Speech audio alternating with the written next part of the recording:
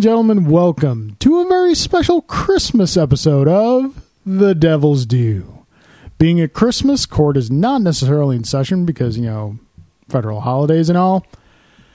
My name is Carl Duty. I am your host. With me, as always, is the man who gives the best psychiatric help for 5 cents, Mr. Drew Celestino. It sounds cheap. I should raise my rates. Well, Charlie Brown thing. Oh, okay. I don't know Peanuts very well. I kind of know the characters a little bit, but not...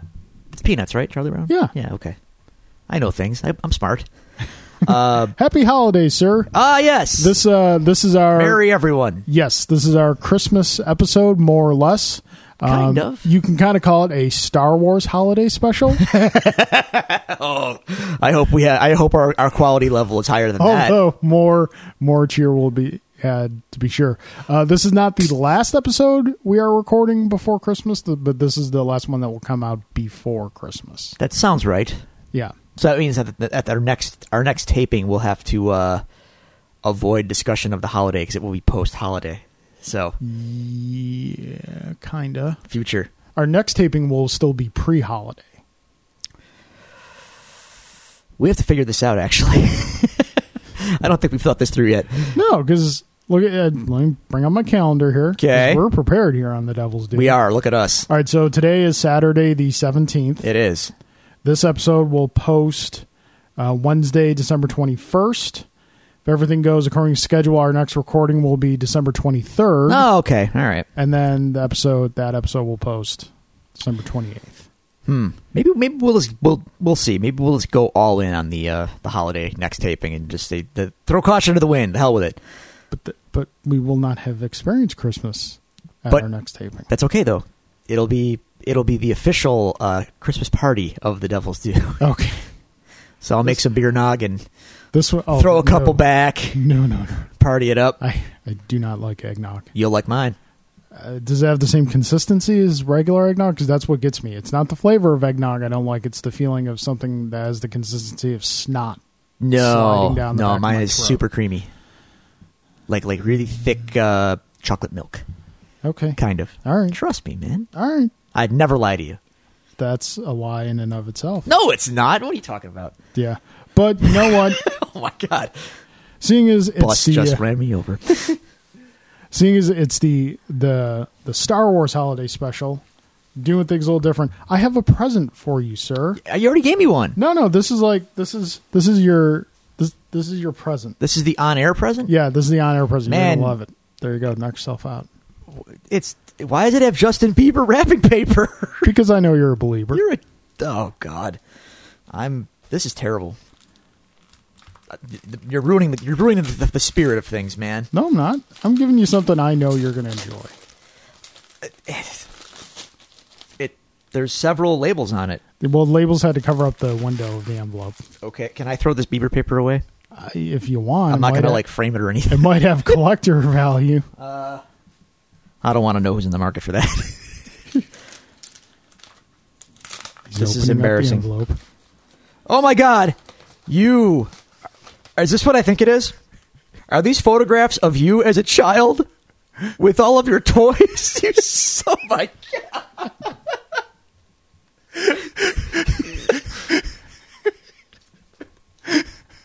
This is ridiculous. Permission to swear granted. I want to so badly. All right, let's see what we got here. Okay, so it looks like we have a Hoth playset. We've got this is the G.I. Joe plane I had. Yeah, I thought you. What is that one? That's I don't know. I had that. What, the forward-facing wings? I had that one. Yeah. Oh, look, wrestling figures. Rowdy Piper. I'm not sure who that guy is. And Sergeant Slaughter. No.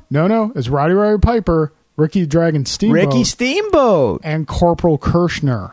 Oh God, I don't even know who that is. And I'm a wrestling fan. Looks like you got yourself a little pump of some kind here. What is that? What is this one? Look at the stuff lower. I can't make it out. That was the Star Wars micro collection I told you about. Oh, another G.I. Joe vehicle, Dinobots, a monkey of some kind. Donkey Kong. That's Donkey Kong? Yes. It is Donkey Kong. Oh man, See, you were a Nintendo nerd too. Don't deny it. Never said it wasn't. Incredible Hulk underoos. Yep. He's not in the underoos, but he's unwrapping the underoos. Not to mention, look at that in the foreground, in the shot. There's the Star Wars Death Star box. My God. Oh my God. This. You. Look, an AT-AT. Yep. An AT-AT, if you will. Yep. I don't know what the proper terminology is. Racetracks and these are going on my fridge. Thank you, sir. Thank you so much. I looked. I'm gonna go ask my mother for pictures of me disappointed on Christmas morning and share it with you. I looked high and low for pictures of me playing with the flag, but apparently the flag was not favored enough to deem photo worthy. Again, had it, didn't even like it. Meanwhile, the rest of us are like, ugh, never mind. That's great. Thank you so much. I appreciate that. Thought you might like that. I appreciate that. Where's my gift? I am the gift. You bastard! I'm not done shopping, dude. This, to be honest with you, it has not even registered to me in that it is Christmas time. It's so weird. I think it's. I attribute it to me getting older. I just don't realize what day it is anymore. Yeah, I just attribute that to mandatory overtime, but that too. But at least you're on top of the holidays. Yeah, that's true. That being said, sir, how was your week? Good. So I gotta get this out of the way. If I sound flustered or anything today, I gotta tell you, I'm feeling real weird today. And I attribute it to an empty stomach. I didn't eat anything yesterday after like 2 o'clock in the afternoon, 2:30. And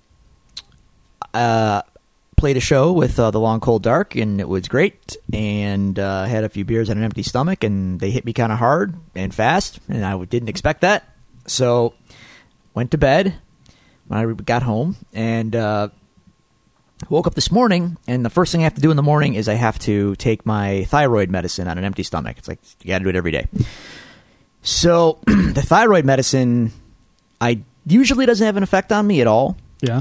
But for whatever reason today, the thyroid medicine plus 2 cups of coffee, I'm like... You're a little shaky. I'm shaking right now. I don't get this way normally, but I'm friggin' jittery. You want to like go have a Snickers or something? No, and feel normal. No, we can wait. I thought you said you want to go have a cigarette. I'm like, that might help, but yeah, I'm. You gonna be all right? You gonna make it through the show? Yeah, I'll make it, but it's man, it's funky. I'll tell you that. So anyway, the week was fine, uneventful, and that's a good thing. So not a lot of consequence has occurred this week. Cool. So that's well, one thing of consequence happened yesterday. Yes, which is going to bring be us the bulk of the show. Yes, that's correct. Spoiler alert: there will be no Luke Cage discussion today. Yeah, and spoiler alert: there will be spoilers. Oh yeah. There's going to be a lot of spoilers. How about you? Week mandatory overtime sounds mandatory like it's overtime, a bummer. Only 3-day work week this week because I had Thursday and Friday off. There you go. Took them off for my birthday. It was your birthday. It was.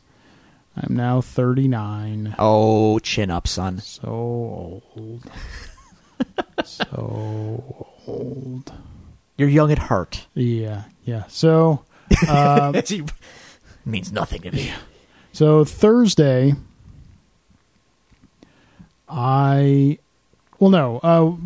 I brought in my holiday decorations for my desk place of work, which consist of a Charlie Brown Christmas tree, a little bobblehead of Darth Vader with a Santa cape on and a Santa hat on, holding a present. It's adorable. The present is he chokes you. Wait for it. Yeah. We'll get there. And then a holiday Groot Funko Pop. See, that's festive. That my wife got me last Christmas. And so I brought that in. My mom made a plate of cookies for the team at work. So I brought that in. We also benefited from Mom's cookies. Yeah, Mom does a lot of cookies.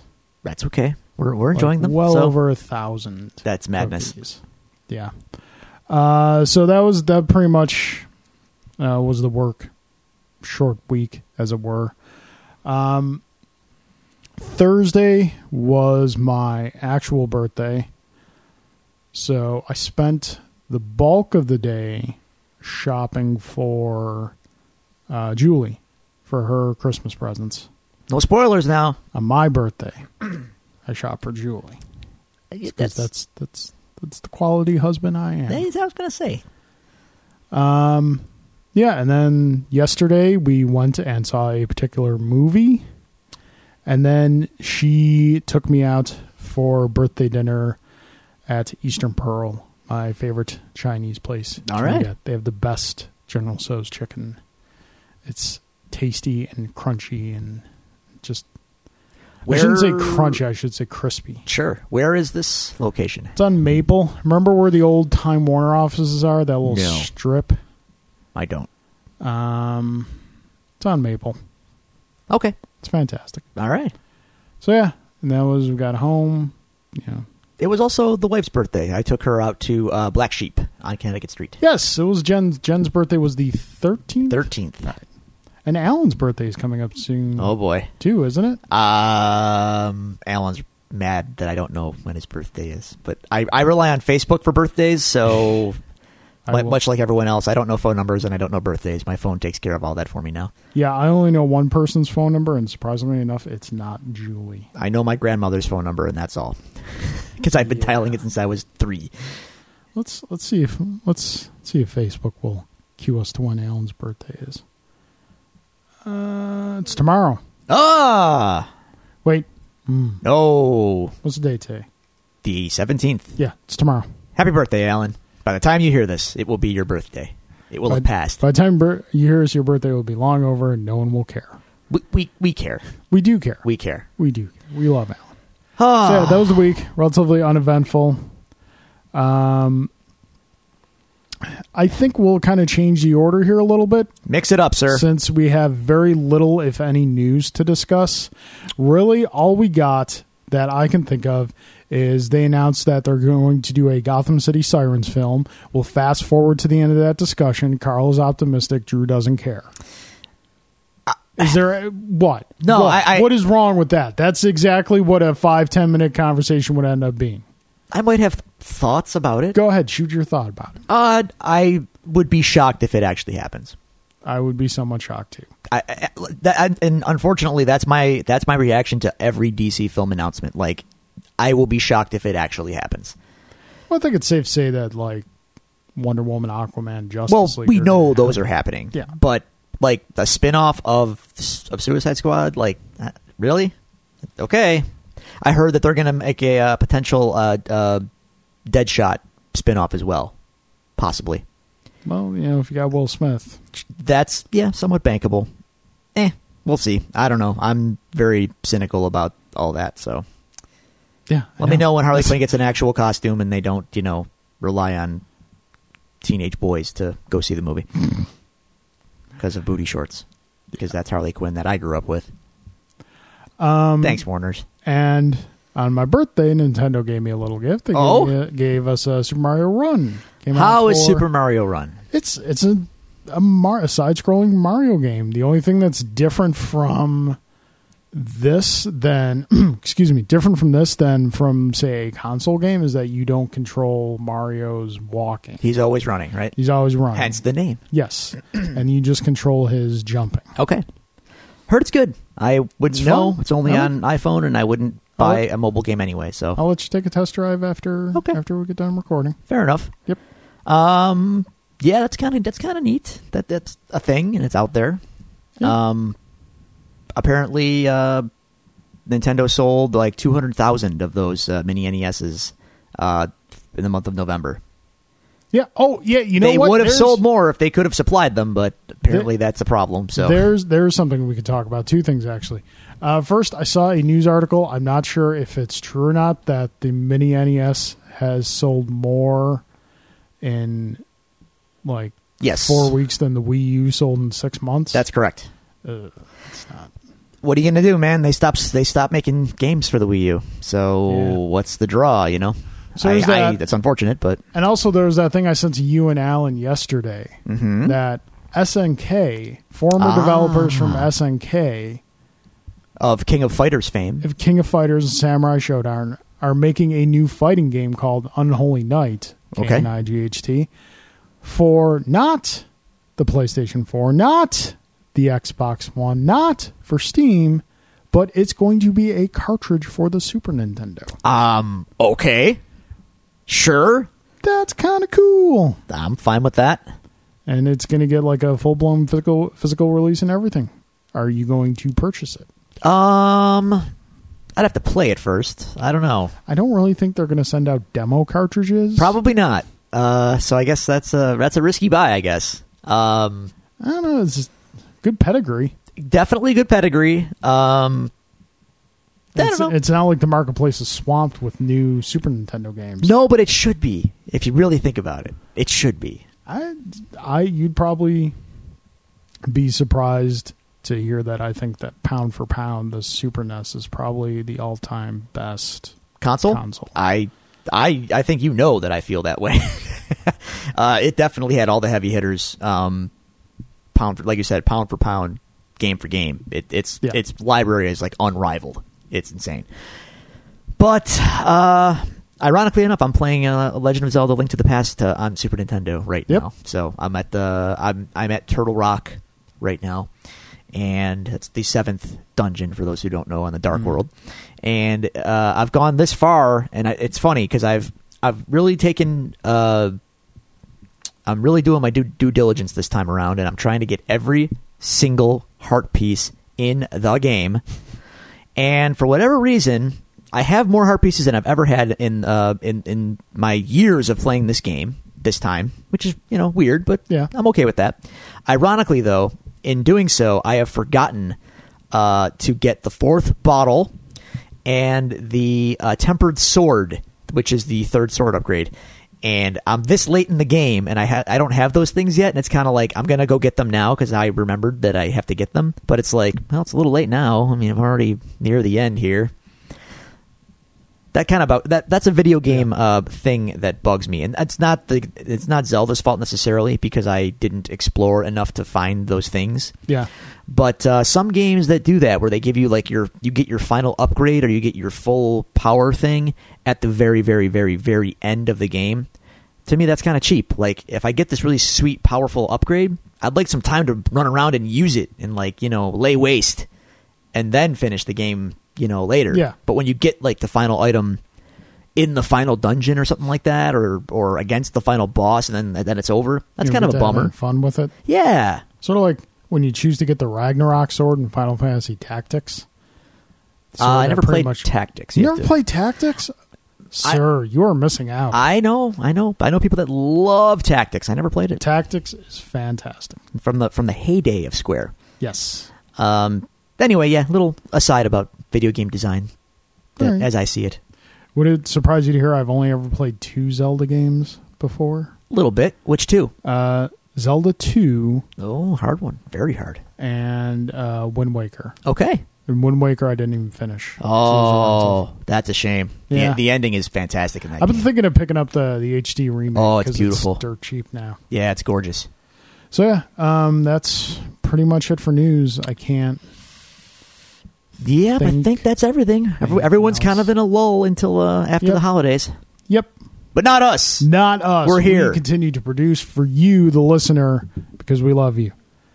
That being said, batter up. Time for Game 5. Game 5.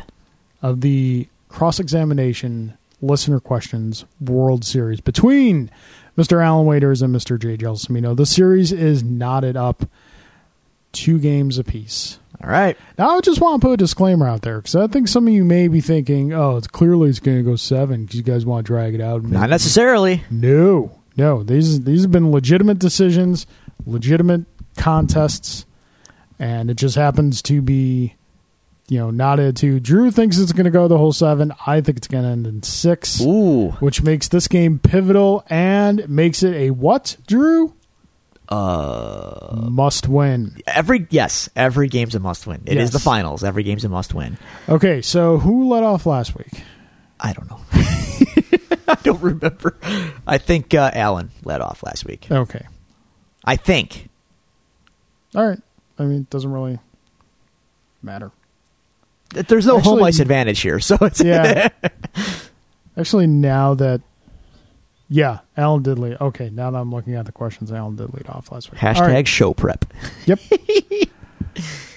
So, Yes. from Mr. J. Gelsomino, Yes. question first, both. Okay. Your podcasting host dies in a tragic autoerotic asphyxiation accident. Air quotes. Well, me and David Accident. Carradine do have the same initials, so. Who would you rather continue with?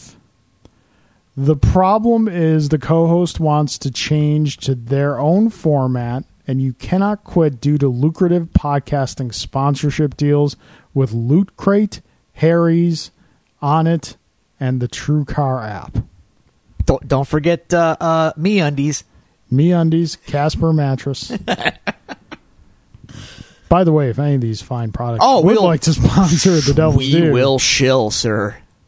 So yeah, these are our options for who you would want to continue on. This is the new podcast you would have to do. This is for both of us? Yes. Okay. So if either you died or I died in a questionable accident, Okay. who would you want to carry on with? All right. A Slice of Life. Kitchen Tips with Orenthal James Simpson. Spikes and Sweaters. Tackling the New Age dating scene with Bill Cosby. Oh, boy. Huh? Question mark. Contemporary Music Talk with Lou Ferrigno. That's a great title. Oh, God. Oh. Business Ethics. How to Run a Successful Comedy Club with John Lovitz. That's a good one. Omni Comics Podcast 2. Comics and Pop Culture Talk with Ann Coulter. Oh, God. I'll let you proceed. Oh. There. Well, this is for both of us, though. So Yes. Do you want to see the list? I'm going to have to say I would like to do the OJ podcast. Keep it Buffalo centric. Sure. You got to figure he has to do it from prison. So I'm safe. He'll Skype in. I don't got to worry about encounters. Yeah. And not for nothing, but I would imagine he's pretty knowledgeable on the subject matter. Okay. So the man probably knows his way around a knife. Allegedly. According to a civil court, he does. Yes, that's correct.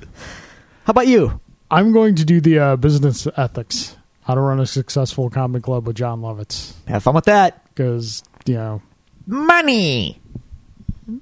Business practices may be questionable, but he's still funny. He's still a funny man. Yeah. However much jerk he might be. Yes. Drew. Yeah? You are given the reins to the next G.I. Joe movie. Oh, yes, what I would give. You actually have to keep the continuity from the previous cinematic endeavors. Okay, all right. Where do you go from here? Well, they already granted my wish and killed off Channing Tatum. So, good. Duke is out of there. Did you see a corpse? I didn't see a corpse. Okay, I'll tell you what. In the opening of my film, you'll see his corpse. His rotting, bloated corpse. I'm trying to remember. Do you bring back Dennis Quaid? Yes. Really? Yes. All right. To me, honestly, that's good casting. It wasn't the casting that I had a problem with. Dennis Quaid as General Hawk that's solid. He's older. He's grizzled. Kurt Russell. Look, in my perfect world, yeah, Kurt Russell would be Hawk for sure. But I'll take Dennis Quaid. We'll bring him back. Did Cobra Commander escape at the end of Retaliation? I think he did, didn't he? I think so. Okay, so he's still good. He's still out there. Oh, and didn't Destro or Storm Shadow? I don't remember. Destro was not released from prison. Oh, okay. Here's where I'd go. That's good. That's good. Well, I'm gonna for one thing, I'm gonna take all of the good things about Retaliation and double down on them. So More Hiss tanks. Yes, more Hiss tanks. Sky Strikers are coming in. More Cobra Commander. More Cobra Commander. More Zartan. Definitely more Zartan. Oh, didn't they leave it off where he was like the president or something? Or was that the first that stupid was the movie? First one. Oh, yeah, okay. Did they pay that off? I don't remember. Yeah, he was the president throughout the second film. That's right. See, I don't remember these things. Okay, so more realistic, more military, more gritty action, more Cobra Commander. Destro, though, has to escape. And we're not going to CGI his stupid mask like they did in the movie. We're going to have a real mask, real Iron Mask. I might recast him. I've maintained for a while now that the guy who played Top Dollar in The Crow should definitely be my Destro. That voice is too good to waste. So we're recasting. And dare I say? Oh, I dare. Tiger Force? No. We're going to do the Cobra Civil War. Ooh. And that means we're bringing in Serpentor. Ooh. So we're going to need Dr. Mindbender here. We're going to need some kind of scientist. We can do this. And, the Cobra Civil War begins. Serpentor comes in. Your conclusion is going to be... There's going to be sort of the enemy of my enemy is my friend situation going on, where G.I. Joe has to intervene into the Cobra Civil War. And they got to kind of choose a side a little bit. So there's going to be some assistance, almost, between G.I. Joe and Cobra to take out Serpentor, who's the more evil between Cobra Commander and Serpentor. Serpentor is the more evil. And spoilers, in the end, there will be a final confrontation between Cobra Commander and Serpentor, and Cobra Commander is going to win. Cobra Law? No Cobra Law. Not canon. Cobra La La La La La La La La La. Oh, also, well, on that note, though, now that you mentioned that, I will open the third film with a new rendition of the G.I. Joe the movie intro song. Because that was legit. Can you open it with a new rendition of the G.I. Joe the movie opening scene? Exactly. That's exactly what I mean. The whole thing. The Statue of Liberty, the jetpacks, all of that. We're doing that. Cobra. Yes. That song was awesome. Will Don Johnson be involved? Sure. Why not? Okay. Why not? Okay. Oh, and Bruce Willis won't be involved. Okay. All right. Here's my question. Okay. Carl, do you want to watch Wrestle Kingdom 11 with us? We'd love to have you. January 4th, 2017. Sure. Okay. Yes. Good. It's very kind of you, Jay. Yep. Appreciate it. That might hurt you in the contest, though. Not going to lie. I like it's a good question. And it's courteous. And it's apropos because it's Kenny Omega. Yeah, that's true. You're going to get to witness Kenny's ascension. Hopefully. I hope. Okay. On to Mr. Alan Waiters. A-dub. He starts out, happy birthday, Carl. Thank you, Alan. Appreciate it. Happy birthday again to you, too. Birthday boys. Now on to business. Carl and Drew, would you consider yourself a board game aficionado? What is your favorite board game you've played so far? And what game do you wish to play that you haven't? I am not the board game aficionado that Alan Waiters is. No. But I do enjoy playing games with Alan Waiters. Yes. And my favorite game to play? I don't know. I like a lot of them. We have so many. I do enjoy, as silly as it is and as simple as it is, it's not a complex game, but King of Tokyo is super fun. The mutations are fun. Yep. Rolling dice is always a good time. I like rolling dice. Dice games are fun for me for some reason. Your dice rolling is legendary. Yeah, legendary. Ooh. You take so freaking long to roll dice? To roll dice. You got to make sure you get them a good roll. If you just pick them up and drop them down again, your odds of actually getting a good mix are lessened. Okay. Trust me. All right. I do this a lot. Sure. But then again, Marvel Legendary is also a very fun game. Even when you're losing, like we do often to Apocalypse. Game I would like to play that I have not played. I don't know. I don't know what I don't know, so I couldn't really tell you. I rely on Alan for these things. True. You know what? That's not true. I have not played the Ghostbusters game, but I would like to. Alrighty. I am by no means a board game aficionado. I'm just kind of getting into it now. Alan and another friend of mine, Adam, are kind of the drug pushers of this. Just a taste of this particular addiction. But yeah, it's fun. I love the renaissance that designer board games are going through. We're not talking about things like Monopoly and Chutes and Ladders and things like that. No. Think like Settlers of Catan. Yep. Designer board games. Is that what they are? Designer? I think that's the name for them. I'm not sure. But the favorite one I've played so far,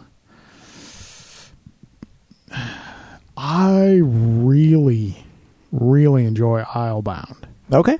Because I've gotten to play it a couple times since that first night we played it. As much as I love board games, learning them is somewhat of a chore, and I'm terrible at explaining them. Yeah. So I think if we give Islebound another shot, you guys will really enjoy it, because I'm very comfortable with explaining it now. Okay. As far as anything I want to play, pretty much the guy who designed Islebound, Ryan Lockett, is got a bunch of games out, so I'd be willing to play anything he's done. Okay. So yeah. Cool. That's our combo question. Drew. Yes. JRPGs were top-notch games in the 90s yes. to the early 2000s. What do you think contributed to their decline? I think money. Money and cultural changes happened. So in the 90s, I think the generation that grew up playing them, Americans specifically, and outside of Japan, I should say, so Europe as well. We should probably give a brief explanation as to what a JRPG is for the uninitiated. It stands for Japanese role-playing game, video game. Yeah. It's what's called turn-based. Usually turn-based. Yep. You pick your character, you select the action they're going to do, and then they do it. Examples are Final Fantasy, obviously. Fantasy games 7, 8, 9. Not so much anymore, but Phantasy Star, Dragon Quest. Yeah. Yep. So I think what happened was you had a generation that grew up with like the NES, the Atari, the NES, Genesis. It was a small, compared to today's numbers, smaller install bases, but very, very, very rabid and enthusiastic fans. I wouldn't say nearly as casual as things are today, because you have casual Xbox owners, casual PlayStation owners. They buy one game a year maybe, and that's all they really do. And the Japanese aesthetic, or the Japanese RPG style, I guess, I think another thing that's happened is, I got to frame all this. Let me reset a little bit here. So you had a very enthusiastic base that was way into these game consoles that came from Japan. We were very receptive to whatever they were going to put out, and generally we gave it the benefit of the doubt. We were a very trusting breed back then, because you kind of had to be, because there were no internet to tell you how good or bad a game was. You had to rent it and roll the dice. So the game generally had better be good. Yeah. And the ones that weren't, were legendary for being terrible. But in any case, another thing that contributed to that is graphics limitations and sound limitations. So games back then forced you to use your imagination a lot. Now I'm getting into some like real heady game theory kind of stuff, but I believe this. As a result of you having to use your imagination and read, it made the games a little more your own. You imagined voices and characteristics, and you had to kind of imagine how things looked, what they would look like in reality when you had little chibi sprites. In Final Fantasy's case, they know that they weren't supposed to look like that. That's a representation of what they, finger quotes, really looked like. So you had to engage a little bit. So as a result, you become more engaged, and you are more in tune with the game. And I'm not going to say you enjoy it more because of that, but I think you kind of do. It puts you more into it. You get more involved.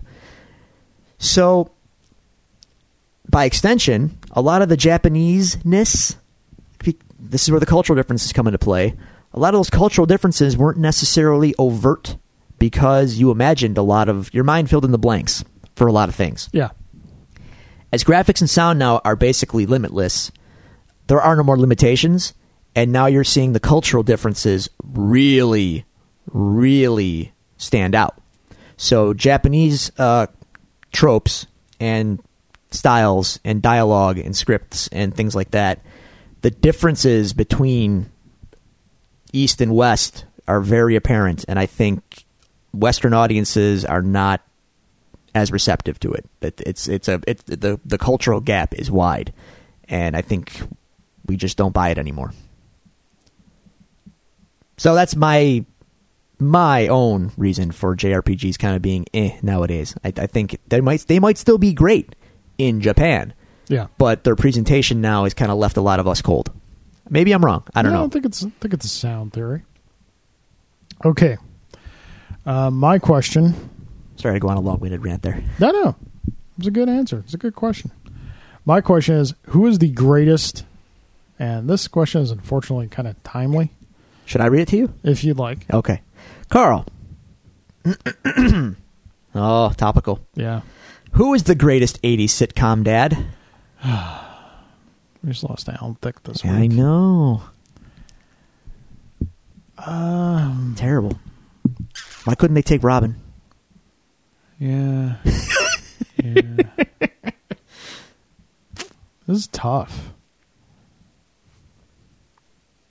I'm trying to think, because I wasn't huge into...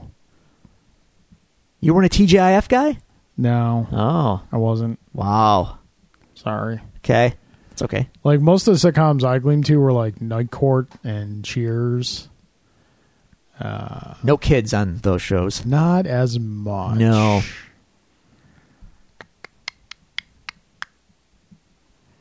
I'm gonna have to go with, mainly because of his association with the Die Hard films. I'm gonna have to go with Mr. Carl Winslow. Carl Winslow's a good dude. He's a good dad. He put up with a lot. Yeah. He never shot Urkel. And he could have. He had a gun. That goes a long way. So I'm going to say Carl Winslow. That's good. That's a good answer. All right. Answer. I would. Not that it's my question, but yeah, that's solid. Danny Tanner. No. He's widow, 3 kids. Yeah, it's tough, man. It is tough. We got a raw deal. The wife and I are currently watching Fuller House. Fuller House, huh? Yeah. How's that working out? You're searching for words. It has some really funny parts where it's totally aware of itself. Okay. And it cracks you up. Because, famously, the Olsen twins are not on the show. Yes. They continuously decline. They're too busy with billionaires now. And they had a Thanksgiving episode. And DJ is saying grace and saying that, they hope that next year they can have the whole family together. And there's just a cutaway shot of John Stamos just turns to the camera, looks right at the audience, goes, "Come, it'll be fun." That's great. And so it's little moments like that that really make the That's series. Clever. So yeah, it's not, if you have 90s nostalgia, it's not a horrible watch at all. Okay. When can we get the Who's the Boss reunion going on? That's what I want to know. Hey, Angela. Tony. Greedy and lazy. Whoa. I morphed. He turned into Stallone. Oh, man. All right. I got to give it to Alan this week. I got to give it to I'm sorry. I got to give it to Alan. I appreciate Jay's invitation. It's very thoughtful, and I hope to be able to make that event, although if I'm giving it to Alan, that invitation may be rescinded. Oof. But this is a competition, sir. You could attack that invitation on to the end of after the question. You got to bring, especially now with it tied 2-2 and this being the vital must-win game 5, you've got to come with your A game. Kindness is not going to get you a W here. So my vote's for Alan. Based on the grounds that you just set up, I guess I would have to give it to Alan. But in my heart, in the dark recesses of my heart. This ain't the Care Bears, Drew. The hard power ain't going to do nothing for you. Fair enough. Yeah, Alan takes this week. Oh, vital. 3-2 lead for Mr. Alan Waiters. It's okay. I have faith that Jay can win back-to-back. Well, I think we can safely say now that next week is a must-win for both Alan and Jay. More so for Jay, but yeah. Yes. Stands on the verge of elimination. Okay. All right, so, folks, There you you would like to send us any questions, if you would like to join in on the fun, send us any comments, suggestions for the show, you can do so at the following locations in the internets. You can find us on Twitter at Devils Do Pod. You can find us on Facebook at facebook.com/devilsdupod. You can email us at thedevilsdupod@gmail.com. And you can find all these great resources on our website, thedevilsdupodcast.com. Boom. That being said, Drew. Yeah? Let's talk some Star Wars. Let's. Yeah, spoiler. Okay, all right. Get at this point here before we get started. Spoilers. Yeah, if you have not seen Star Wars Rogue One, stop listening to this episode right now. Or if you're you just a don't care, lifelong Star Wars fan like we are, and have affection for this story and these characters, stop listening right now. If you haven't seen the film, go see the film and then pick this episode right now. Because spoilers. Yeah. You have been warned. Yeah. Spoilers. We're gonna go all over this, so no stone will be unturned. Well, it depends, but we're gonna spoil the hell out of it. So, having said that, if you haven't turned this off yet, shame on you. Spoilers. This is the last time we're gonna say it. Star Wars Rogue One. It was terrible. Listen to you. It's so bad. Don't tease people like Slightly that. better than the Phantom Menace. Oh my God! Listen to this, ladies and gentlemen, and I'm the negative one. How'd you really feel, Carl? Oh God, I loved it. Okay, Loved it. Don't toy with emotions like that. Talk about Star Wars, for God's sake.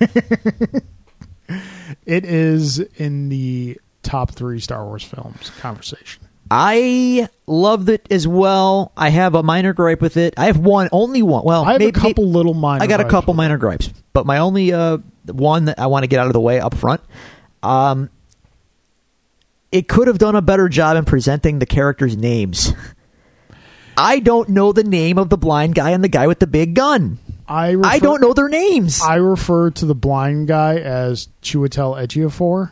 Because that's close as I can get to actually remembering his name. Or we'll simply call him Star Wars Daredevil. Maybe we could look it up for the sake of the discussion today. But I don't know. For our show, I think it's best just to call him Star Wars Daredevil. Sure, why not? And we'll, for the other guy, we'll just call him Star Wars Cable. Also Star Wars Jesse Ventura, maybe? No, Star Wars Cable.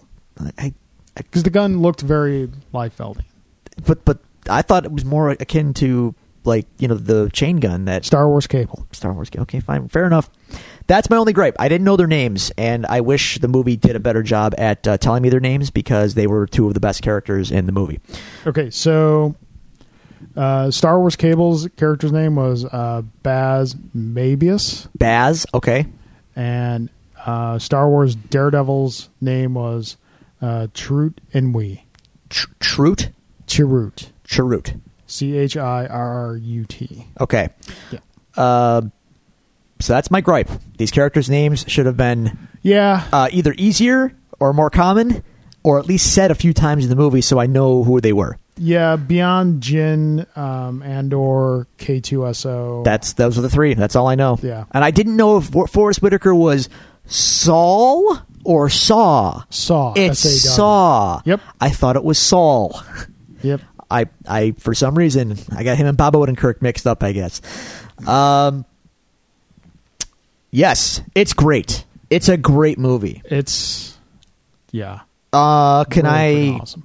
So, if you think that this is going to be a lighthearted affair and a fun for the whole family kind of flick, no, not really. A couple episodes ago, we mentioned that Kathleen Kennedy came out and said, despite the financial success of Rogue One, there will not be a sequel. There will not be a Rogue 2. Well, I wonder why that could be. We know why, because this was a suicide mission, and everybody's dead. Everybody dies. Spoilers. Now, I'm an easy cry. Okay. I've said this numerous times before. It's very easy to tug on my emotional heartstrings and get me to roll some tears at a film. Yeah. I didn't have that in this film. Nor I. Not because I didn't enjoy it. Don't get me wrong. I love this movie. Yeah. I definitely want to go see it again. But it wasn't like in Force Awakens when Han was killed. And it's a character that I've grown up with my entire life. Sure. A character who has been there for me in the hardest points of my life. I've been able to kind of turn and enter that world, and that character's there. It's not like that because we don't have that history with these characters, and we just don't have enough time to get... There's so much stuff that has to be done in the movie. Yeah. And we don't have the time to really get to know the characters enough to... I don't want to say mourn their passing, but it's not like you... Once the first character goes down, you kind of get the feeling that everybody's going to go down. I thought it could have went either way. But I guess in the end, no. I thought Jyn might make it out. Her and Andor might find a way. But then as they walked towards the beach and the mushroom cloud was expanding toward them, like, nope, they're not leaving. Nope. They're done. Or maybe Bodhi, because he was on a ship, so he might have been able to escape. Bodhi, I knew from the trailer was going to die. Okay. Because they always that very sullen shot of him in the trailer. I was like, oh, he's dead. All right. He's dead. And you know what? What I really liked in how they handled the death of these characters, it felt very like End of Saving Private Ryan. Okay. Where like Bodhi doesn't have this huge like emotional death scene. No, not a lot of fanfare for some of these deaths. They just happen. Yeah, like a stormtrooper chucked a thermal detonator in the ship. Yep. Boom, that was it. Bodhi's gone. Like Chewett and Baz, Zaz blaming Mataz. They had kind of more of an emotional departure. Yeah, their deaths were handled with some a little more depth, a little more care, I guess. But I feel you. They were very. This is war. This movie. This is a war movie. This movie puts the war in Star Wars, yes. And more than the others ever did. Yes, and we get to see in this film that the Rebel Alliance is not the cadre of plucky do-gooding heroes. Not necessarily, no. That we have come to know in previous films. No, these they are get their hands guys who dirty. make harsh wartime decisions. Yep. That cost lives and decisions they regret as people. Andor, specifically. Yes. Dude, Andor, in the beginning, he shot his friend. You get to know right away that this is not a likable person. This is a person who is doing what he feels is necessary for the Alliance. Yep.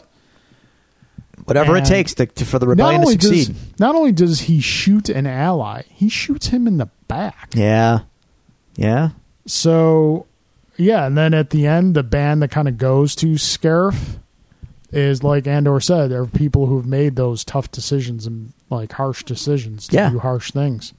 It should be noted that the Rogue One mission was not a Rebel approved mission. Yeah. They took it upon themselves to go and steal the Death Star plan. This is the mission that you can almost say unites the Alliance. Yes. Because as we see throughout this film, they're kind of fractured. The Alliance is still forming. Yeah. Which begs the question is like, okay, we saw... I'm wondering what the time frame is in years in between the end of Episode 3 and this. What is Episode 3? Come on. It's the story's out there. You got to acknowledge it. I no, I'm sorry. I'm going to guess it's roughly 20 years because that's about how old Luke was. And then, spoiler alert, Rogue One takes place like the day before A New Hope. Yeah. It's literally. Yeah. What? Another thing. Okay. A lot of scenes from the trailers didn't make the film. Really? I see. You know me. I did the media shutdown thing. But no, this is all stuff you would have seen. Okay. And this is not uncommon every once in a while for when you see a trailer and there's a particular scene that sticks out, and then it ends up you know not being what in the I'm film. thinking of right now? 3 key scenes from trailers were not in the film. Jin on the walkway and the TIE Fighter. Yeah. That doesn't not pop in the movie. Up. Director Krennic. Yes. On the beach, walking through the water with the kid. Not in the film. And the big scene. This is a rebellion, isn't it? I rebel. Yeah, that wasn't in there either. Not in the film. Interesting. So, and by no means do any of these absences detract. Not at all from the film. I forgot about them. So, I just thought it was interesting that, like, especially the I rebel, because that was like the. Can we? So, do you think that has anything to do with the reshoots? Or, probably. And do you think it matters? No.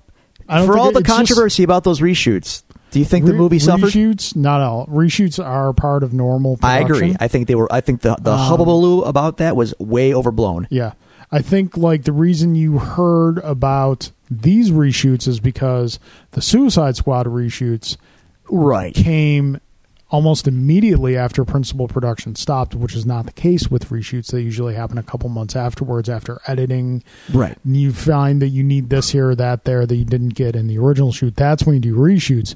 Whereas apparently with Suicide Squad, it was coming in and they were like, oh, we need to lighten this up a bit. We need to do reshoots now. So I think that's why we heard about the Rogue One reshoots. Well, whatever they had to reshoot, I don't think it hey, whatever they did, it worked because it's a great movie. I thought there was a lot of clever things that happened in this movie. So, Krennic, for example. Krennic? Yes. Now, he's kind of forgettable. He's almost forgettable in a way. But he's just this guy who's like in charge of assembling the Death Star weapon. He's like the Luke Skywalker of the Empire. He's very whiny. I wouldn't say that, but he's got, he's got Donald Trumpisms, okay? Yeah. He's a little man who wants to feel really, really important. Yeah. But in fairness, he did complete the weapon systems of the Death Star, and he wants to be recognized by the Emperor for his efforts. And spoiler alert, obviously, Tarkin. Grand Moff Tarkin. CGI Peter Cushing. Is in this film. A lot, by the way. More than he was in live Peter Cushing in the original Star Wars. Someone should add up their seed time, because I bet you're right. I suspected that there was going to be like maybe a scene here where there, like we saw in Ant-Man with the de-aged Michael Keaton. We saw in that god-awful Terminator reboot, Michael Douglas. Yeah. Like we saw in that god-awful Terminator reboot with the de-aged Arnold Schwarzenegger. Okay. I thought there would be a couple minutes here and there just to establish that. You didn't think he was going to speak, did you? I didn't think he was going to have a role. Yeah, he's in the movie. He's a major player almost. And the technology it's like you're. It's not. It was not really seamless. Good. No, it's not seamless. But I think the reason that's not seamless is that your brain is telling you, "Hey, this person is dead." Peter Cushing is dead in real life, so this is clearly a CG effect on the screen. I didn't think to ask Jen if what she thought about that, because I don't think she knows Peter Cushing or that he's so that'd be interesting to see. I'm very curious, but dude. He's like he's got lines. He's got a whole little subplot. He's like Krennic's villain. Exactly. The villain has a villain. Because Tarkin wants to take the whole credit for the whole damn thing, and he does, by the way. And Krennic is like he is putting on Krennic these security leaks that are getting out. Yeah. Because the Death Star is a secret weapon. It's not, from what I gathered to this, it's not known to the Senate that the Death Star is being they had created. no idea. But that was established in episode 4. We knew that they didn't know about it until that's no moon. That's a space. So just having him there, and that was just the beginning. Kinda little. He was like the biggest cog in the works of things they were taking from Star Wars, the original Star Wars, and putting back in here. The end battle. Oh, dude, that whole gold leader, red leader, they're the guys straight up. They used footage from the original movie and they put them in. Not only footage, but they manipulated with like CG and stuff. The guy who plays Red Leader, I know, has passed away. The guy who played Gold Leader is still alive, so I'm sure he like voiced his lines and whatnot. Okay. But they put him in there. They took like 30 seconds. Did you see Biggs Darklighter in there too? Yes. Yeah. They took 30 seconds to explain why Luke Skywalker was Red 5 at the Battle of Yavin. Because Red 5 died. Because Red 5 apparently was an incompetent, He went splat. Yeah, he went splat pretty quickly. Was I the only one that, when they showed the shield around the planet thing, that thought of Spaceballs? As Carl makes a face. Oh, man. Oh, wow. I think that's awesome. That's to me, that's hilariously awesome. Yeah, the what's his name with Walrus Man? Walrus Man. And you watch yourself. We're wanted men. Yes. That shows up for like 30 seconds. I'll be honest with you. It just goes to establish. There are certain things that in films like this you see that clearly the film directors are doing just kind of like a nudge and a wink to the audience. Yeah. These things are kind of that, but at the same time, they're interwoven in the threads of the story. I could have done without that appearance, to be honest with you. Why? Because that whole city gets blown up, and luckily they escaped. I guess, but that was a little. That was they almost were a on bridge their way too to far. Their ship. Fair enough. Some people, a friend of mine actually said he didn't like the C-3PO R2-D2 cameo, and I was like, well, why? It makes sense that they would be there. Like, they're with Captain Antilles and Bail Organa, and they're on Yavin, and they're formulating plans, and yada yada. I got a little emotional when I saw friggin' Leia. Yes. I knew they were... As soon as I saw Tarkin, I'm like, then there has to be a quick Leia. Yeah. And just the way they did it. Oh, it's great. Like 30 seconds at the end of the film. What is this that they delivered? Hope. And it was, CGI Carrie Fisher. Yeah, CGI de-aged Carrie Fisher. I'm sure it was like Carrie Fisher doing, I don't know, man. A single line. Maybe. I don't know. But... yeah, that was. I got like chills. I was like, "Whoa!" Because it's so. I'm tied to this franchise back to childhood. So the way they set that up was just brilliant. And we haven't even gotten into the big Mamma Jamma yet, so I want to put that off a little bit. So the body count in this movie is high. Yes, but okay, I want to say this about this movie because it's been on my mind. All the things that we're talking about with Tarkin and the Death Star and all that, and the aesthetic. Oh God, the aesthetic is gorgeous. This is the best looking Star Wars movie probably ever. Yeah. I'm not even kidding. Yeah, it looks fantastic. Yeah, we get locations we've never seen in a Star Wars film before. So this is what I want to talk about. So, in my opinion, as I was watching the movie before any of the nostalgia fueled stuff happens, just watching the movie, probably a good hour in, even though it's a slow burn for that first hour, my thought was. This movie is delivering on the promise of the original movie in a way that no other Star Wars movie has. What I mean by that is that first original Star Wars movie was so new and so mind-blowing. Yeah. And as a kid, you understand or you read in the crawl that it's a galaxy, it's this big epic sprawling place. And in this big, giant epic in these movies, we get, an ice planet and the forest planet, whatever. Yeah. But we're centered on, 3 or 4 principal characters. Desert. Yeah, that too. But we're centered on a small group of people, and generally, it feels a little small. But you see, in the original movies, you saw things that sparked your imagination and go like, well, what? I wonder what that is over there. Yeah. I wonder what could be going on over there. This movie, Rogue One, delivers all that. You see new locations through different characters' eyes, like cities and locales in the Star Wars universe, like that are alive, and there's they're living places. Like in the beginning with Andor, whatever. Where were they? He was on some mining colony or something like that. Something like that. Yeah. But it was like this. It was like a city. It was like a real place. Yeah. And there were stormtroopers in the streets, kind of walking around, enforcing curfew, and it felt real. It felt like a place.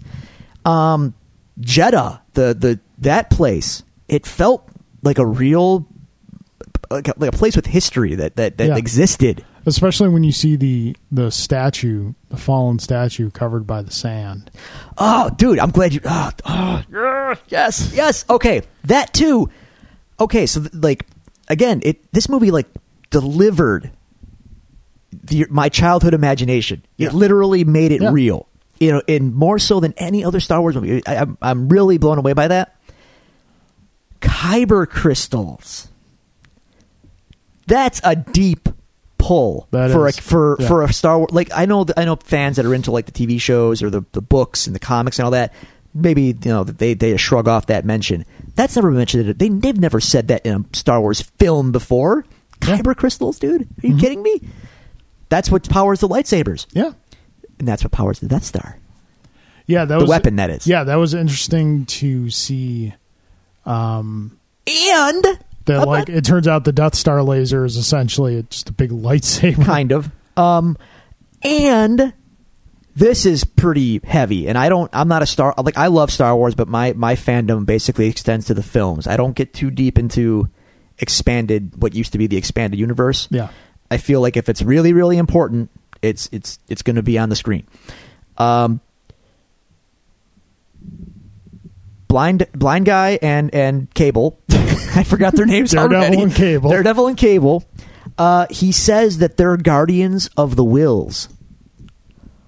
Whoa. Yeah. Here's why that's a big deal, folks. The original, and I mean original, name of Star Wars, when George Lucas first wrote it on a cocktail napkin in 1974 or whatever the hell year it was called The Adventures of Luke Starkiller, as taken from the Journal of the Wills. That was the title. Yeah. The Journal of the Wills is like this mysterious.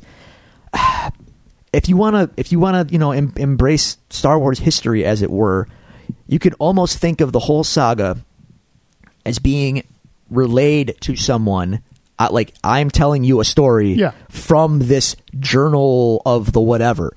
So it's got a lot of that word has a lot of history. Yeah, and they threw it in the movie. That's very reminiscent of Lord of the Rings, in which the Lord of the Rings tale is being told, in a lot of ways, is being told by Bilbo and Frodo as they're writing it down in like a historical accounting of what happened. Yeah. So it's called To There and Back Again. Okay. So that's, I mean, Star Wars is my all-time favorite film, and I love it, and I will argue its merits. One thing I can't really argue is that it's original, because it's just like a cobbling together of these different, film lores that Lucas grew up loving, like the traditional hero's journey, the old wizard, like even like Golden Age Hollywood stuff. You look at the Cantina in Mos Eisley, that's Rick's in Casablanca. It's exactly like this place where shadowy figures kind of gather and whatnot, and so love Star Wars. It's not original, so I can see where. But it all comes together, though. It does. He puts it together but thankfully, very well. George is no longer involved, so I'm happy about this. I still give the man credit for he with the help of a lot of people that don't get credit. For George Lucas, we would not have Star Wars. I'll concede that. Yeah. But a lot of other people had hands on. We would not have a lot of the film going experiences that we get to have, because a lot of things you can't take. You can take a lot of stuff away from George as it pertains to Star Wars. A lot of stuff you can't take away from George is his contributions to film technology. No, he pushed the envelope for sure. Like the viewing experience. Yep, and special effects and all of that. I'm talking about like the screens and sound. Oh yeah, theaters. Sound especially. He revolutionized for sure. I will not take that away from the man. That mentions something. That reminds me of something. Yeah. And something I also noticed when we watched Doctor Strange. Okay. Did you know the screen was like dim? Yes. And like the picture wasn't as clear as it slightly out of focus on the left side at my theater. Yeah. That aggravates the hell out. Because they're not projecting film. They're projecting a digital. But it's still a projection. Here's why it is, and this is what pisses me off, having worked at a movie theater and a projection booth. The bulbs that power these projectors are extremely expensive. Like, I think just under $1,000 a bulb. So are they cheaping out on the bulbs? They're not projecting at the full capacity they could be. That's a shame. And that pisses me off. As we were talking me off about as much when I got free films. Sure. Now that I got to pay for the stuff, it pisses me off a little bit. As we talked about sound, can we talk about the score? Yeah. This movie had a better score than The Force Awakens did. Disagree. Oh, Disagree. I don't. Because I've purchased the Force Awakens soundtrack and listened to it numerous times and then watched it again after. I would probably have to do that. The score, I found myself listening for the score in this film than I do, and more so than I do in a lot of our films, only because this is the first Star Wars film not to be scored by John Williams. Yeah, it's just Michael Giacchino. So it's not that the score was bad. It's just that it didn't feel like traditional Star Wars to me, but at the same time, the movie's not traditional Star Wars. Yeah, at the same time, I'm kind of okay with that because it's something new. So it took me a little while to kind of warm up to it. Okay, I guess ultimately what I mean by it when I say I think it's better, it's I remembered themes in the movie, whereas The Force Awakens, man, I swear I don't recall a single song from that movie outside of the intro. It was totally forgettable John Williams score in The Force Awakens. Whereas I think Rogue One's score has memorable hooks and very clever uses of familiar Star Wars music as well in spots. Yeah. You get a little march here and there. You get a little Star Wars fanfare here and there, but not overt. And it was and the original compositions I thought were really strong. So that's that. Can we discuss? Because we still haven't talked about the big things. I know we'll get there. We'll get there. I know we'll get there. Can we discuss the genius way they explained one of the biggest gripes of the original Star Wars film? Go on. And the weakness of the Death Star. Yes. And huge. They huge. That. Oh my God! Because that's always been the joke. You build this, like you see it in Robot Chicken, you see it in Family Guy, things like that. Well, you build this huge, gigantic space station, and yet there's this little hole that if you put something in, it's going to blow something up. Hang on, I hear you, and this movie does a genius job of dealing with that. But in fairness, thematically being the key word. That weakness never bothered me because it didn't bother me either. Because the Empire, their whole thing is ego. Is they are so overconfident. They say in Star Wars, if I remember, the defenses are designed around a large scale assault. Right. That's why they're not expecting single pilot fighters to be able to do anything. Yeah. Yeah. So, but still, that in pop culture. That has always been kind of a joke with Star Wars. And they just explain it in such a great way. Jin's father saying, yes, they could have finished this without me, but if I'm there and I make myself indispensable, I can make sure that there is a way to defeat this. Yes. And he did. He built in a weakness in the reactor that could be destroyed through the exhaust port. Yeah. You detonate an explosion. It's going to, set the whole thing off. Thanks, Mr. Urso. Thanks, Dad. So Mads Mikkelsen is responsible for intentionally defecting the Death Star so that it could be destroyed. And again, he's always good. Always a good actor. Whatever he does, he's always good. And he was really great in this. He was great in Doctor Strange. Yeah. It's like, what a year for you, sir. Yeah. In 2 months, you joined two of the biggest film franchises in history. Oh, and let's not forget that, his best work is yet to come in that Hideo Kojima video game. Stop. This is Dave Joyce. I kid. No, that was cool. That was very clever. The Death Troopers were kind of cool. Yeah, the way they vocalized was interesting. Yeah, those words... it was just I heard like some kind of weird other language. Just kind of gargled, I think. Stormtroopers being just cannon fodder. I feel bad for the Stormtroopers. They got a tough gig, man. Because they were never threatening.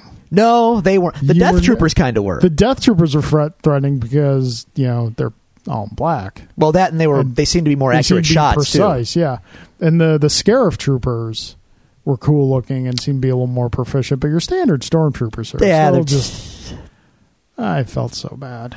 Well, the Empire's taking whatever they can get. Basically, they just want bodies. That's all it is. Yeah. Again, it's all about ego and power and size. Well, if you go, I know you hate to do is if you go back to the prequels and you take the theory from multiplicity. Or if you make a clone of a clone. Oh, I don't think. No, I hear what you're saying, but by the original trilogy, they're not clones anymore. Shoot a Wampa, Steve. Yeah, they weren't clones anymore by that point. Yeah, I know. They were conscripted soldiers.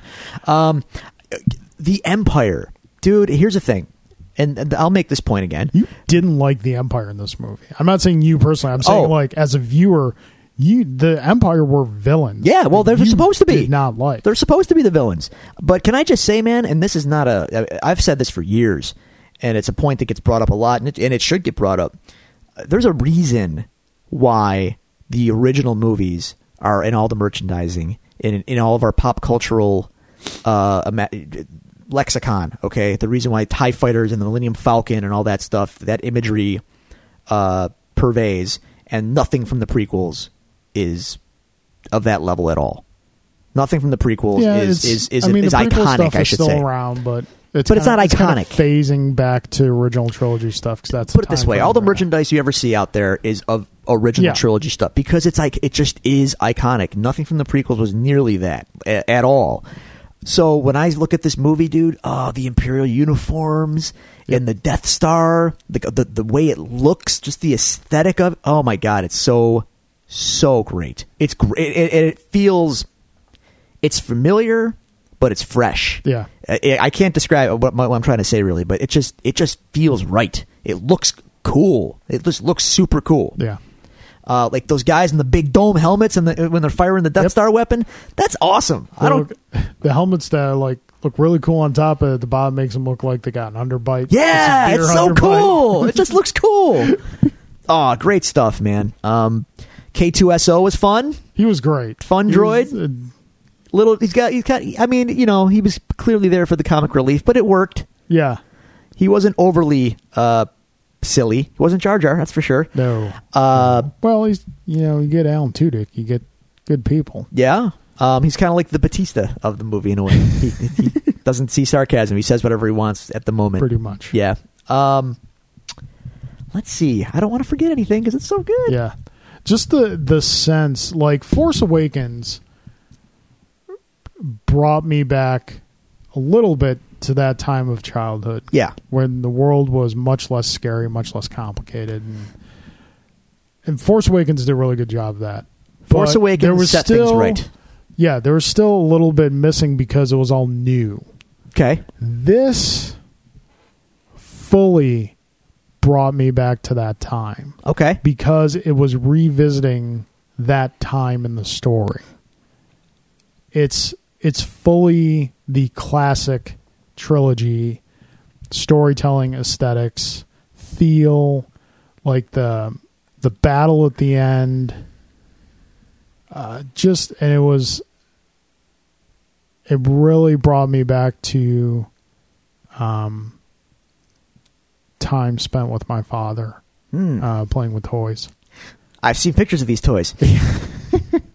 But that was something that I was very appreciative of the film for doing. It rekindled some memories that I had not thought of in a very long time. I think there is a slight danger in this movie of preying on nostalgia too much. But the thing is, it's handled in such a way where it's a new story and new characters, and it flirts with stuff but it doesn't get too bogged down in, hey, not for nothing, but remember Chewbacca? Remember Reagan? It doesn't go it's like too far that from way. The previous films that show up, it makes sense for them to show up. Absolutely makes sense. They should, the ones that are there should be there. It wasn't Chewbacca in Episode 3 or whatever because Yoda, of course Yoda knew Chewbacca. George, buddy. Anyway, Tarkin has to be there. It's about the Death Star. Yeah. Tarkin has to be there. And by extension, I guess now might be a good time. Yeah, let's dive into this. Let's get to it. By extension, if you're going to have Tarkin there, you're going to have his I don't want to call him his lackey, but his right hand man, Darth Vader, has kind of had to be there. Let's talk about Darth, who apparently lives in Mordor. Dude, we saw Darth's house. And by house, I mean castle. I'm guessing they didn't do, like, throughout the film, whenever they would travel to a new planet, they would show up on screen what the plan was. They didn't do that for that, did they? Or no. Did I just miss it? I'm assuming it's Mustafar. I'm assuming it's Mustafar. And if you're Darth Vader, isn't that kind of weird? Like, a little bit. I got my legs and arms cut off here, but I'm going to live here now. It just, like, when he went there, when Darth Vader got out of his milk bath. Okay, can we talk about that real quick? Hold on a second. Right up until the moment Darth Vader started speaking, I was like, is this where the movie's going to misstep? Okay. As soon as Darth Vader started speaking, I was like, nope, I'm good. I'm good. James Earl Jones, the dulcet tones. Yeah. Got a little bit of force choke. I'm good. We saw in more than one way a different Darth Vader than we've ever seen before in this movie. Yes. So in more than one way, what I mean is we get at the end, which we'll get to. We get Darth Vader unleashed. We get the Vader that we not for nothing. We get the Vader we were promised in the prequels and never got. The Vader that is terrifying. Yeah. The Vader that supposedly killed all the Jedi himself. That Vader. Yeah. We got that Vader at the end. Yep. But we also got this other vulnerable. It was like real Vader, like out of the suit in the back of the tank. Yeah, like that was so weird, dude. And it was like I never thought about that before. Is that wound care covered on your insurance, sir? Well, I guess because you got to figure the extent of those wounds is going to require constant care and maintenance. I guess in the original movies, like he had his little chamber in Empire, but I figured like that was a temporary little setup. And he had his helmet off. The way that chamber in Empire has always been described is it's like especially pressurized so that he can live in it outside of his helmet. Right. But I never really thought, like, does he ever take off his suit? I never thought.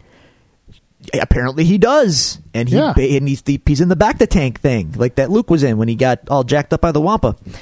Only on a much bigger scale. Yeah. But wow, I did not expect to see that. And I got a little scared. When they showed him in there. I was like, oh God, is it going to be Hayden Christensen? Am I going to have to get mad at this movie? I don't want to get mad at this movie because I'm enjoying it. Don't blame Hayden Christensen for George Lucas's sins. Fair enough, but I got a little... I've seen other things Hayden Christensen has been in. Dude's a good actor. All right. I got a little nervous, but they didn't go there, thank God. Yeah. So it's okay. But that was so weird. Yeah.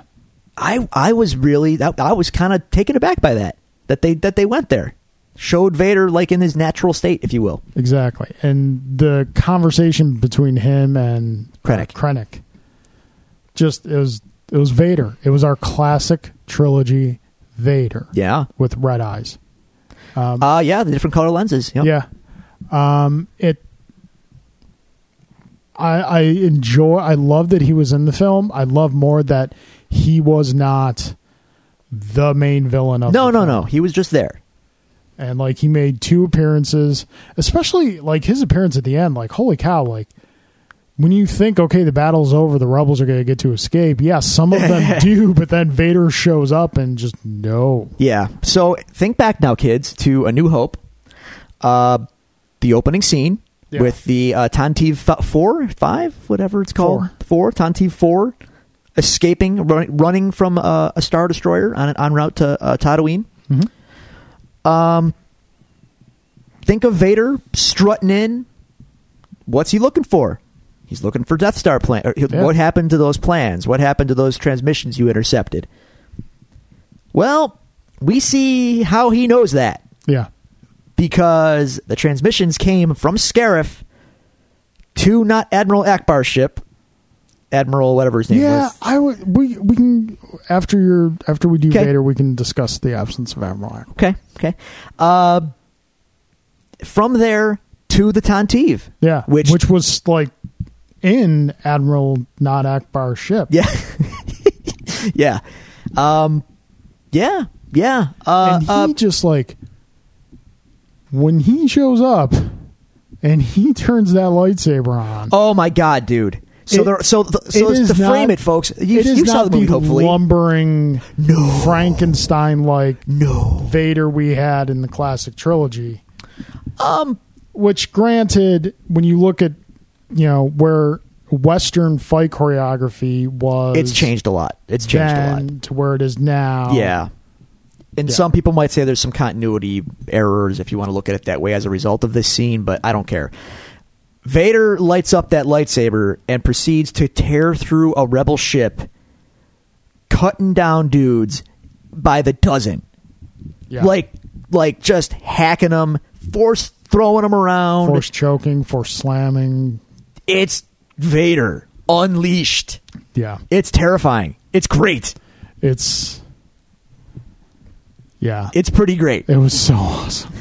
Like I said, the Vader I was promised as a child on the screen, and he sees them get the plans, put it on and the Tantive takes off into light speed. So the implication is, within a day or however long, Vader saw it go. He's on the hunt. Yeah. Cut to episode 4. Like that Death Star that Vader showed up in is the Death Star from episode 4 that is shooting at that Corellian Corvette. Yeah. Yep. Oh, man. Speaking of the Corvette real quick, how cool was that scene? When they take out the Star Destroyer with the ion cannon, by the way. Continuity, folks. Yeah. Remember in Empire when they do that? So they take out the Star Destroyer with the ion cannon, and they use the Corvette, another blockade runner, to push the disabled Star Destroyer into another one. That was pretty sweet. That was pretty awesome. Now, again, knowing your disdain for the prequels, I did enjoy having Jimmy Smits back. Yes. And that quick exchange likewise. Pains me to say that. Him and Mon Mothma. Yeah. Setting up the message that Leia will eventually bring to Obi-Wan. So let me get this straight then. Bail Organa, it was his idea to bring in Obi-Wan. Yes. He tells Leia to do it. So she gets the plans, and her mission, though, was to get the plans back to Yavin or Alderaan, but first she's going to go pick up Obi-Wan directly. I think plans probably changed once they tried to bail? Once the battle happened. Okay. Because that probably put, I'm guessing that once the Corvette escaped, the Tantive 4 escaped, their mission was to get the plans back to Yavin. Right. But the Star Destroyer giving pursuit is going to overtake it relatively quickly. So at that point, she changes her plan. She realizes they're by Tatooine and gives R2 the message and the plans. Okay. All right. So. Yeah. So we got, I think Jimmy Smits as Bail Organa, yes, it ties into the prequels, unfortunately. In my mind, I like to ignore the prequels as much as I can, and I think Disney does too, to be honest with you. So having him there is a direct link, but he kind of redeems it in a way because he does it. He's good. Jimmy Smits is good. I like Jimmy Smits. Jimmy Smits is great, and he has more to do this time than he did besides just standing around like a dummy in the prequels. Yeah. I don't have the fervent hatred for the prequels. You should. You really should. It feels good. I think the story of the prequels is okay. I just think the way the story was assembled was terrible. You know what's ironic about this now? Technically, Rogue One is a prequel. So when we say the prequels, we kind of know what we're talking about and what we're not talking about. We could say the Lucas prequels. Yeah, sure. That'll work. No Admiral Akbar, which is kind of a disappointment. But we got a different Admiral. Yeah. A different Mon Calamari. They're probably just saying, obviously that Mon Calamari ain't going to live too long once Vader gets his hand on him. Vader's having fish that night. Yeah. Yeah. So that probably sets up Admiral Akbar to be promoted to Admiral. Sure. There was an opening. Yeah. It was interesting to see, like you said earlier, that the rebels are not quite fully aligned. Like, no. Saw Gerrera, right? Yeah. The rebels and him kind of not on the same page. Too extreme. Yeah. He's taking, because when you look at, like, the rebels also need to, gain favorable public opinion. Right. So that they can gain support. Yes. Apparently Saw doesn't care about that. Nope. He's just going to do whatever. Yep. As we see on Jeddah, he's just like, yeah. They're going to fight in the streets, and she's going to blow up stormtroopers, and he's going to attack, and he doesn't care. Yeah. And I think this is because I think if I remember correctly in the crawl to episode 4, it says rebels have won their first major battle. Yeah. So I think this is the first, like, up until this point, the Rebel Alliance has just been like little skirmishes here and there. Yep. Things like that. More of an annoyance to the Empire than a legitimate threat. Right. Now they're a threat. Yeah. Yeah, it's this movie does a lot. It does a lot of work to kind of frame everything you know about Star Wars in a way. This movie enhances the original trilogy so much. It really does. It puts so much perspective on things. It's now there's like more legitimate weight on what R2 is carrying in Star Wars. Yeah. Did you notice the General Dodonma? I think of guy with the beard. Yeah, beard, beige lab coat, whatnot. Yeah, he was in that too. It was cool. The guy he calls her Princess Leia. That guy. Yeah, jerk. Yeah, dude. It's cool. It's super cool. It really is refreshing, and it puts a whole new spin on Star Wars. Yes, it really does, and it's so impressive that they managed to pull it off. Am I the only one that will probably now have a new phrase every now and again when I'm in trouble, or I am one with the Force, and the Force is with me. I am one with the Force, and the Force is with me. Dude, that guy, I got to tell you, blind guy. Star Wars Daredevil. If there's one thing that really irked me, a lot of things irked me about the prequels. Okay, a lot of things. But one thing that really bummed me out more than anything is that George Lucas was too dense to understand, that Obi-Wan wore robes on Tatooine, probably because everybody wore robes on Tatooine. It was just part of the style of dress there. But no. We're going to translate that into all Jedis dress just like that forever. That's their uniform. That bothered me so much because it made the Jedis way less interesting. He made them so stupid and monotone. In the original trilogy, you had on the one hand Obi-Wan. Yeah. Wise old wizard or whatever. Mm-hmm. But you also had Yoda, who was different. They were different personality types entirely. Still wore robes. And they had old and ratty though. And again, I didn't. Well, he's been in exile on Dagobah. They're not known for their garment district. Right. But I didn't assume that he wore the robe because he was a Jedi. I assumed that's just what he wore on this ratty planet. So again, we had to codify these things, which I think is silly. So coming around, what I mean to say is I don't like how the Jedi have become like this. I don't like how they've been kind of portrayed now as robed, stoic dorks in the prequels. I imagined Jedi Masters, people who are Force-sensitive Jedi guys, to be more like Star Wars Daredevil, that guy. And he wasn't a Jedi, which he was quick to say, that he's not a Jedi. But I used to think the Jedi were all unique guys that just happened to know how to use the Force. And in my imagination as a kid watching Star Wars, that's what I thought. That there were they didn't have to all wear the same clothes and have the same boring ideals. They were all different people who used the Force in their own way, and that's what they were. And this guy was kind of like, he was like what the Jedi Master I wanted to be in the movie. I mean, I didn't go that path with the Jedi when I was a kid. I kind of figured more along the line of because they establish in New Hope that Jedi was a religion. So with religion, there's going to be certain, like, for lack of a better term, uniform policies. Not like physical uniform, but like certain beliefs that, in a lot of ways, like Roman Catholic priests. I get that. There's some variation, and there was some variation throughout the prequel movies, not a ton, in the dress. But think of it along the lines of that. But I understand what you're saying too.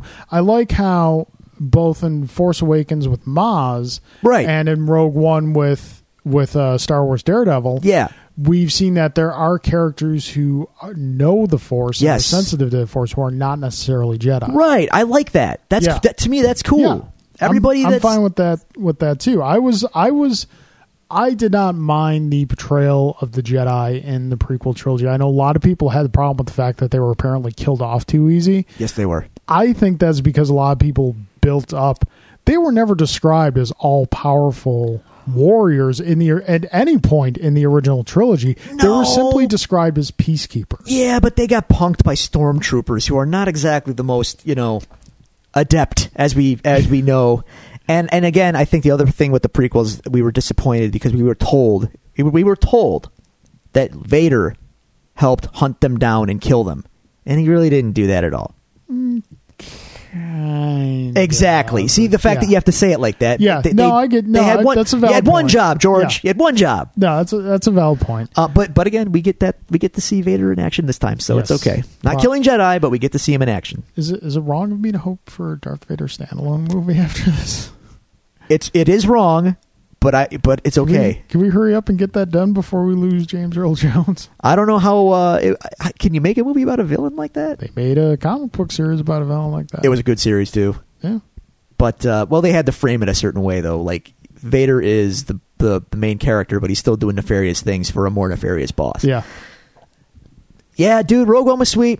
I don't know what else to say, man. Yeah, I want to watch Episode 4 today. I know, right? I want to watch New Hope again. We can. I have it. I have the the DVD of the OG, by the way. So no special edition Han nonsense. I want to watch Rogue One again. I have to see this movie again. Yeah. It's just very cool, very very cool. I can't believe I almost can't believe Disney signed off on it. Yeah, because it's dark. It's dark, man. It's dark. It's none of the main characters live. Nope.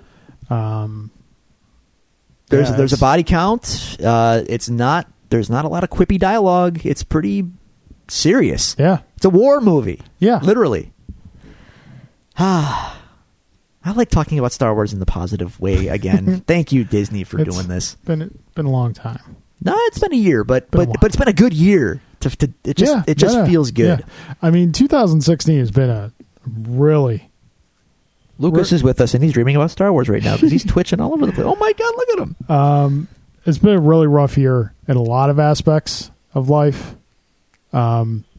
BT dubs, if you are a celebrity or of anyone of historical significance, just lock yourself in your house with a doctor for the remainder of the month. Yeah. Don't take any chances. It's been tough. Because, death is going to want to go out with a bang. But as far as pop culture stuff, things that have come out this year, it's been a really good friggin' year. Yeah. Yeah, it's been good, man. Been good to me for anyway. I've new Metallica record and new Street Star Fighter, Wars and new Star Wars, more Marvel. Cool stuff has happened, man. And Luke Cage, Daredevil season 2. Yeah. My son. Oh yeah, that happened. He was born the week Daredevil season 2 came out. Because I remember Julie and I were in the hospital watching the first 2 episodes when she was in her hospital bed. So yeah, Star Wars Rogue One. Go see it. Yes. And then go see it again. I hope you have already seen it after listening to us spoil it for you. Yes. I also liked, before one last parting shot, I guess I liked also that much in the tradition of A New Hope, we didn't see the Emperor. No. Heard about him, didn't see him. I was kind of surprised that. I thought, because, Ian McDermott's still alive and kicking. Yeah. Probably doesn't need as much makeup now. You cheeky monkey, you. Alrighty, I think that brings our Star Wars holiday special to a close. Well, hang on. Oh, what we got? Seeing as we are recording before the holiday next week, yes, should we do a very special Star Wars holiday special episode next week where we actually watch the Star Wars holiday special? No. Come on. No. Don't make me go Tracy Morgan on you. No. No. Hell no. No. We could do a live commentary track. No. God, no. There's like bad that you can make fun of and have a good time with. Trial of the Incredible Hulk. Yeah. You know, you can have a good time with that. Star Wars Holiday Special, sir, is just so soul-suckingly bad. It is. It really is. That, like, the first 45 minutes is just Wookiees. Yeah. Talking. Yeah. And there's no subtitles. Nope. It's surreal. It's a thing. It's horrible. Yeah. It really is. So, no, we're not going to do that next week. But, okay. No. All right. No. All right. No. All right. Do you want to lose all of our listeners? No. I value the listeners. But I think they might value us making fun of the Star Wars Holiday Special. There's only so far I'm willing to suffer for this show. Okay. Fair enough. Okay. All right, folks. That's going to wrap up our Star Wars Holiday Special. We appreciate you joining us again. If you would like to contact us, ask us any questions, share your Rogue One stories, share your Star Wars memories, give us any suggestions for the show, you can reach us on Twitter at Devils Do Pod. You can find us on Facebook at facebook.com/devilsdopod. You can email us at thedevilsdopod@gmail.com. Or you can visit our website, thedevilsdopodcast.com, for all these resources. Boom. Any last thoughts, Drew? No, man. Star Wars. All right. It's back in a good way, and I'm happy about it. So, happy holidays, everybody. Be one with the Force. The Force is with you. Yes. And may the Force be with you all.